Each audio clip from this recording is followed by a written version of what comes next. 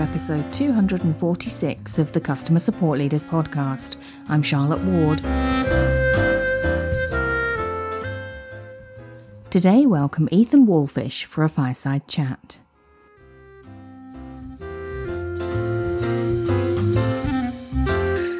I'd like to welcome to the podcast today Ethan Wallfish. Ethan, lovely to have you back. It's been a little while, not least because it's been my bad for not arranging this sooner, but thank you for reaching out because we had a lovely little chat on Slack about a topic that's dear to my heart. And you said, you know what, we should just hit record. And I think it was a brilliant idea. So here we are. Hello, and we're recording. Hello. Nice to catch up with you again, Charlotte. Yeah, I'm excited. So I was thinking the other day about case tagging, and I don't know how this came up, but I started thinking about the model that I use. And I think someone else talked about the model that they used, and I thought it was crazy. And then I thought to myself, I feel kind of opinionated about this. I think that maybe Charlotte and I could talk about our thoughts on case tagging and talk a little bit about the differences and why we feel so strongly about ours. Yeah, I hope it wasn't my case tagging model that you thought in your head was crazy, right? But it might be. I'm willing to go on that journey with you. Should we talk about this? So you have a method and I have a method. Do you want to go first and tell me, like, structurally, how do you think about it? What have you put in place? Yeah, sure. So I've implemented this method a couple of times now. And someone on my team at one point actually pointed out that we were trying to measure three things with two fields. And we use custom fields as much as possible. So they're drop downs, right? There's a limited selected list. And there's basically three areas we measure right now is product area. What part of the product is this case related to? So that's like, if it's with our dashboard or with an export, et cetera. What is the cause of this, right? So why did someone actually open this up? Is it because it was a, how-to question? Is it because it was a configuration request? Is it because they ran into a UX problem, right? And something that's super confusing to them. And the last thing that I think is kind of unique is how did we resolve this? So it's the resolution of this particular case. So did I tell them how to? Did I send them documentation? Did I kick them over to their customer success manager? Or in some cases, and I think one of the most valuable ones for us is, did I send them to engineering? And those are kind of the way that we think about it across these three different tags, which allows us to do a lot of slicing and dicing of our data. That's interesting. I have a different method, which I will describe to you, and then we can pick each other's apart. Go for it.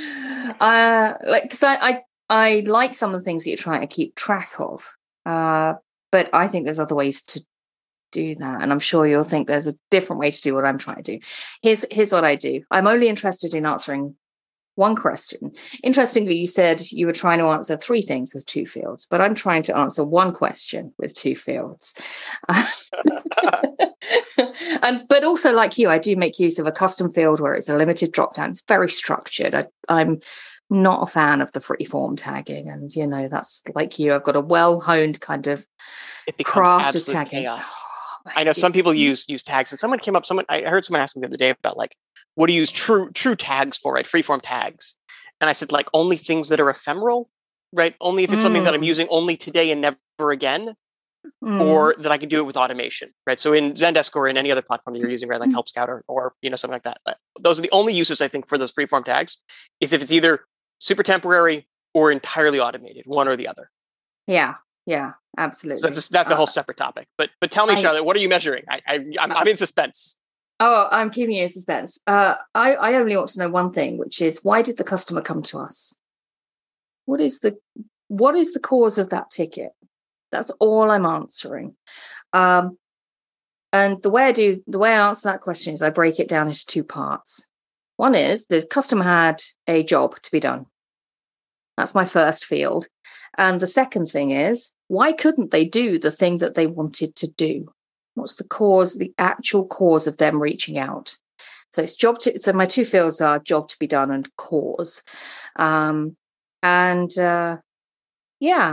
just find that works really well, because I think that, and I know this will vary a little bit product by product, org by org, but I think that there are other ways to capture some of the things that you talked about. I think product area can, for us, where we are now, be inferred by other things. So we have product analytics that can tell us things about what the customer is doing at certain times and how they're using the product.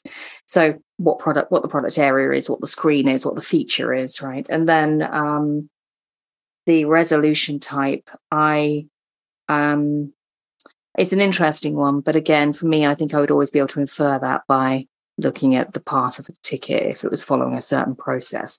So for me, it's just, why did the customer come to us?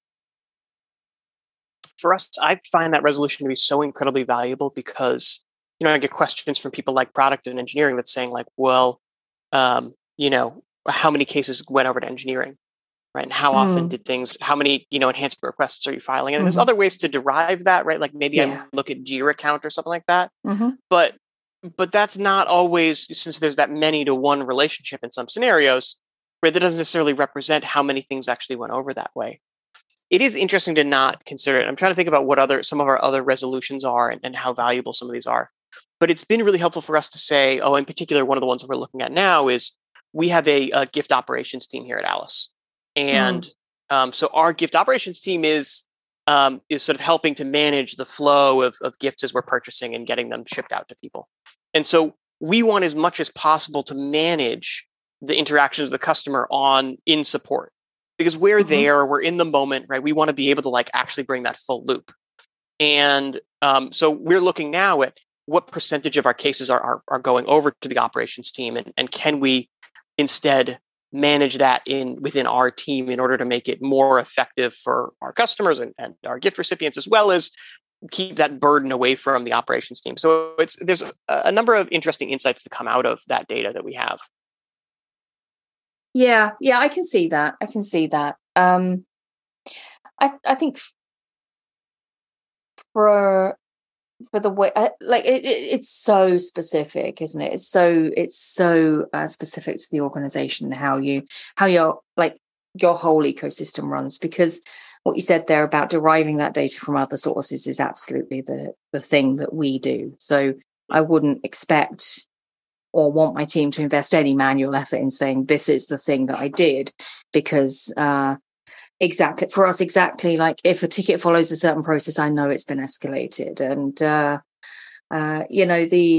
the response also, we time track every ticket, and we assign a task quite often if it's something out of the ordinary. So I have other ways of inferring that. And I guess that's ultimately the thing that you need to ask yourself, isn't it? Is how valuable is the thing that I'm trying to measure, and is it valuable enough that I need to invest time in catching it manually? And I mean, one of the other uses that I have for it right now is that it's actually informing my capacity model. So I basically have the resolutions tagged with a level of complexity associated with them. And based upon that and some terrible math in an Excel sheet that's overly complex, right? It comes out and sort of tells me like, basically, here's the number of hours that we spent on these various tasks across the month, because a how-to, problem is going to be, more expensive potentially than just sending something over to a customer success manager, which is going to be less complex. So I guess you're probably doing your modeling. Are you just using handle time? Is that your primary metric for capacity? It is, yeah. Which absolutely comes out of time tracking. So my team time track every single ticket, every single activity, because my environment's also quite complex in that only about a third of their time, maybe a half on a good month, is spent in tickets. The rest is spent in infrastructure support, or like internal operations and things like that. So it's a really complex ecosystem, which is why I derive so much other stuff from time tracking. It's an interesting one. The other thing that you talked about was escalations into product and sort of the metrics that you can apply to that from the tagging. What are you looking for there? So one of the things that I like to look at is looking at the tags nested within a tag, basically. So if I look and I filter and I say, within my data, and I say, show me things that were sent to engineering, I want to understand what the product area and what the cause was of things that were sent to engineering. So I can look and say things like, of cases that were, sent to engineering, 30% of them were this product area, or, maybe even, 30% of them were caused by, UX or performance or something like that might be under that cause field. And so by even just filtering into the individual, tags there on the resolution, I can look back at the other data and have a better understanding of what is actually driving volume for those reasons. So sent to, referral to engineering being one of the big ones, referral to product being another one of the big ones. Looking at other things like, again, for us, our gift operations team, looking at when we send to our gift operations team, why are we sending to our gift operations team? And the answer is that most of the time it's an issue with the gift that's come up, but there are other trends that are within there that are interesting. And so the other side too is I can look and say, like, if it is the product areas related to gift cards, right? Understanding why are people opening that up. And one of the things that came out for us was that there was some really, the predominant percentage of our cases related to gift cards were because of user experience. And so that was something that we provided a lot of feedback over to our product team saying, like, hey, this is something that we really need to make some changes to because people don't understand how to redeem the gift cards correctly. And so we made a whole bunch of changes, some updates for mobile, which I thought was really wise. That was something that we kind of teased out along the way that we're like, I think these people are on their phones and that's part of the problem here. And, and that was something we were able to provide some really actionable feedback for product in aggregate without going too far. I will say though, that one thing that I like there are two things I really like about the derived data model that you have is that one, there's less of this, there's less decision overhead for the team. But I really hate having to ask for the team to make more decisions on their cases and to have to think more. It's like having to ask to go through that drop down and pick between 20 things is another thing that I don't really like, but I don't have really any other great way to do it. Yeah, and it also, sure. And it also increases the reliability of it too. Right? Because your derived data is probably better than my manual tagging in some ways. I mean, I guess it depends on how, robust your systems are, but well, that's always the question, isn't it? Like how robust your systems are compared to how robust your human beings are. I mean, all things are fallible. All things are fallible, aren't they? Right? Any system is only as good as what you code into it. Garbage in, garbage out, and all that. But I think the thing that I will say about systems is you don't get it right first time, but they're easier to tweak than people. Because old habits die hard. If somebody's like stuck on picking that thing instead of that thing in a drop down, then it's a hard habit to break. I mean, it can be, but yeah. If you trust the systems and you're very careful in like how you operationalize against it and calibrate it, then generally I'm with you. Like I want fewer things for my team to do. That decision overload is the thing, because what support environment isn't stressful and isn't already full of 20 things you have to think about with every case, right? So I just want as few, I really just want to take as much off their hands as possible. And in some ways you could say I'm forcing them to do other things like time tracking, but that's not a decision. That's just a stop, it's in the ticket, or it's in we've got Clockify plugin everywhere basically. So if they're logged in, I'm doing this now, I'm doing this, I'm doing this. So it's no overhead. It's time tracking is like and is like the data creation, if you will, equivalent of like Steve Jobs' wardrobe. You just open the doors and you pick out the next black pullover.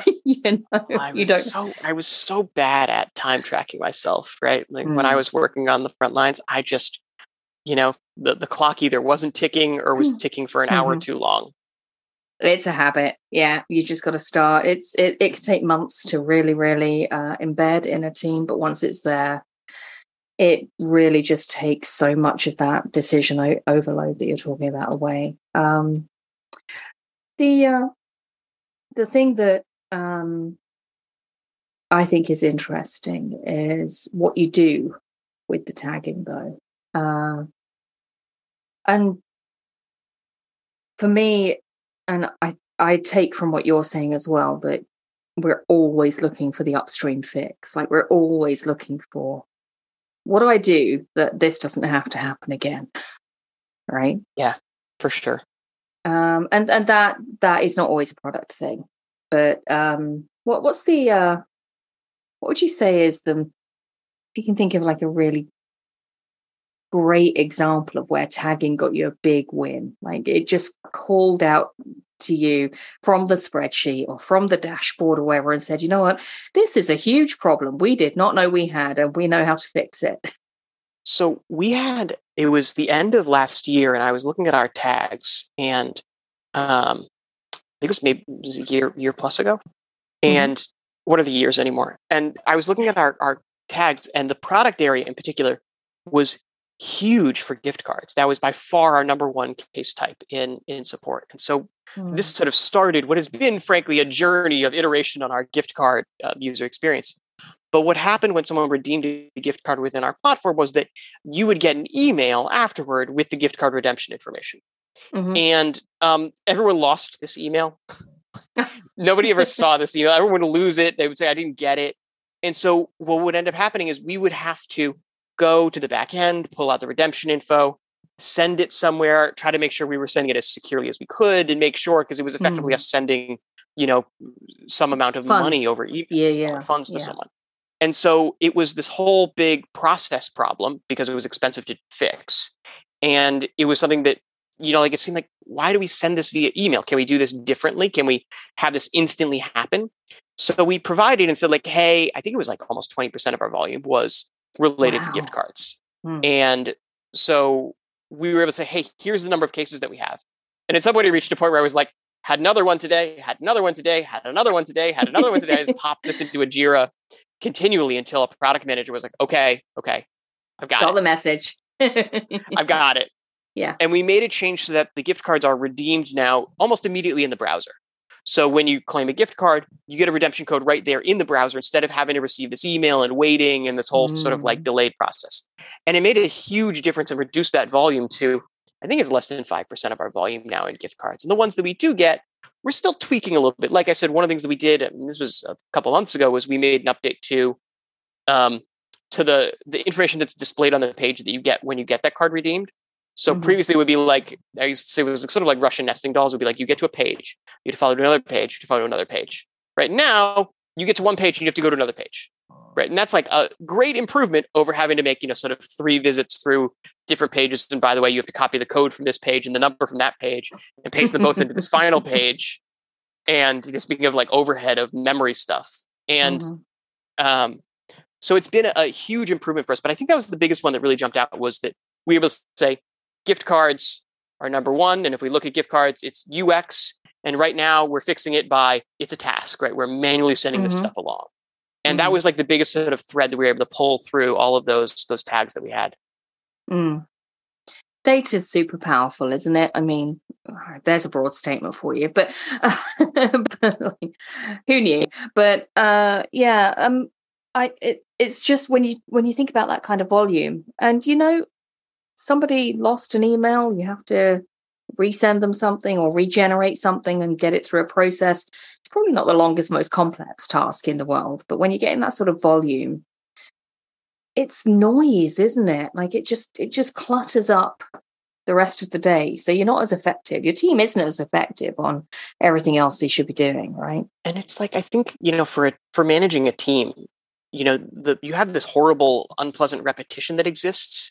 And it's like, to me, support is interesting because it's always changing and evolving. And if part of your support becomes like this human automation process, right, that's something you really need to take a second to look at and understand. Like I said, I think it was almost 20% of my volume was these gift card things. So it was really something, it was a moment for us to say, like, we can do this for a period of time, but something needs to change at some point in the future because we need to take on other things. And I think about, like, I tell people that support sometimes is, the guy that's holding the piece of sheetrock against the wall. But I think maybe even you and I talked about this before. It's like, support can sometimes be the guy holding the piece of sheetrock up against the wall. Someone else has to come through, put screws through at some point, right, to actually hold that onto the wall. Yeah, damn right. Yeah. I think it's a really great analogy. Yeah. We have a couple of ways of putting that. Human in the loop is a big phrase. How do we get humans out of the loop? And I dive onto that a little bit further. So that's our generic term for where humans are in something they shouldn't be in. How do we get the humans out of this and do more valuable work, right? But human in the process is is it an operate? Are you really just picking up that thing and moving it over there every single time? We have to do that, And then human in the product, that's the guy with holding the sheetrock up against the wall, right? Yeah. I've seen a lot of that. And I mean, even frankly, that's a business decision. Sometimes you think about like, are we going to do something to get this human out of this process? And I've seen the answer come back as no. Right. Yeah. And that was a whole thing I've seen a couple of times. And they're like, okay, if that's the case, we have to pay a human cost and we have to build up this machine in order to do that. One of the things that I hate most about that is that that's not fulfilling work, right? To the point of what we talked about a minute ago, is it's really not, it becomes like click here, copy, paste here, click here, copy, paste here, hit return, move on to the next. And it's like, because when you end up with those processes, you start looking at, can we make it fewer clicks? Can we make it fewer, and you end up with what remains is this super terrible process. It's never fulfilling work.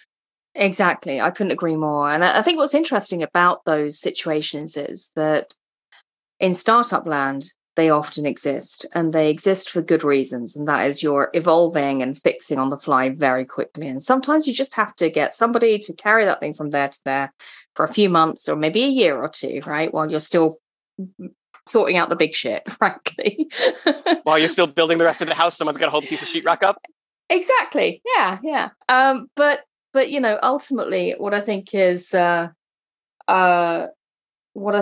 of funny is that it is unfulfilling work, but not every human in the loop it's not like there's a sudden strategic decision, right? Today we've reached a certain size, we've got enough money in the bank, we're going to invest all of our money in just removing humans from the loop. It's like you get these weird kind of asymmetries, don't you? Where it's all about ROI, of course, and how cost averse you are or not as an organization. But yeah, you can end up with kind of some things you can take away really quickly because they are product evolutions, and other things like there is still a guy carrying the thing from. And you know what? And they stay there forever. Sometimes you find people that really like those jobs, right? There's no I think that I think about role players on support and success these days a lot more than I used to. And, I remember someone on the support team I worked with turned to me and goes, "You like house music?" No, not really. And when I found out this guy was just jamming to house music all day. And meanwhile, he was just like flipping feature flags in our back end for customers that were signing up deals. And it was the strangest picture, like headphones on all day, just like jamming along and just click, click, click. Someone says this feature, that feature, salesperson sends an email and he's like, yep, click, click, click, all set. Like moving on, next one, right? Yeah. Mind blown. Yeah. Some people are happy with that, but some people are happy with that. But I think what's also interesting is people can also, support folks can also accept their lot, this is my job, so I'll have to keep doing this because this is how I add value. And actually, I think it's a really interesting mind shift to take someone through, and it can take a really long time sometimes. That if you've been doing human in the loop for a very long time because your product, company, state of growth, whatever demands it of you, but nonetheless, you have a bunch of other like super amazing skills that are very valuable to your organization. How much value as an individual, like a support person on the front line, are you placing in that a component of your work that is human in the loop? I think it's really interesting. And I've had some very interesting discussions around whether that's valuable work or not. It's valuable because you're doing it. Yeah, it's valuable if you're doing it, but because it needs to be done. So it has a value, of course it does. But also, if we took it away, I could think of 10 other, honestly, more valuable things that you could do. How do we take it away? We get our tagging model perfect, don't we? I think that's sort of where we have to come back to. So we have to start. I think that makes the most sense too. Is we if we understand what are these things that we're doing, and I did a deep dive recently with my team on like, what are things we're marking as a task? What are the resolutions that we say are a task? And understanding what are we actually doing there, and are there opportunities for automation? The sad truth, there weren't a lot, but we had to do that exercise anyways, because it was something that was really important for us to report out and report up to say like, hey, here's something we're spending on. Yeah, absolutely. A good amount of it is certainly not going to be in your agency, but some of it will be. And you might as well take the easy wins if you can take some of that work away, right? We came back to tagging. Did you see what I did there? I thought it was perfect. It's pretty smooth, huh? Pretty smooth. Listen, bad. Ethan, thank you so much for... I didn't get that. Could you try again? That was Siri. I'm going to just re-record that. Thank you. So thank you, Ethan. Thank you so much for joining me. What a super interesting chat. We did go around the houses a little bit, but I just think there's such a lot of complexity in potential tagging models, and so much value to be had if you get them right. So thanks for exploring that with me. Awesome. I think this was fun. Thank you so much, Charlotte, and hope to chat again soon. Absolutely. Come back soon. Please do. Please do. That's it for today. Go to customersupportleaders.com/246 for the show notes. I'll see you next time.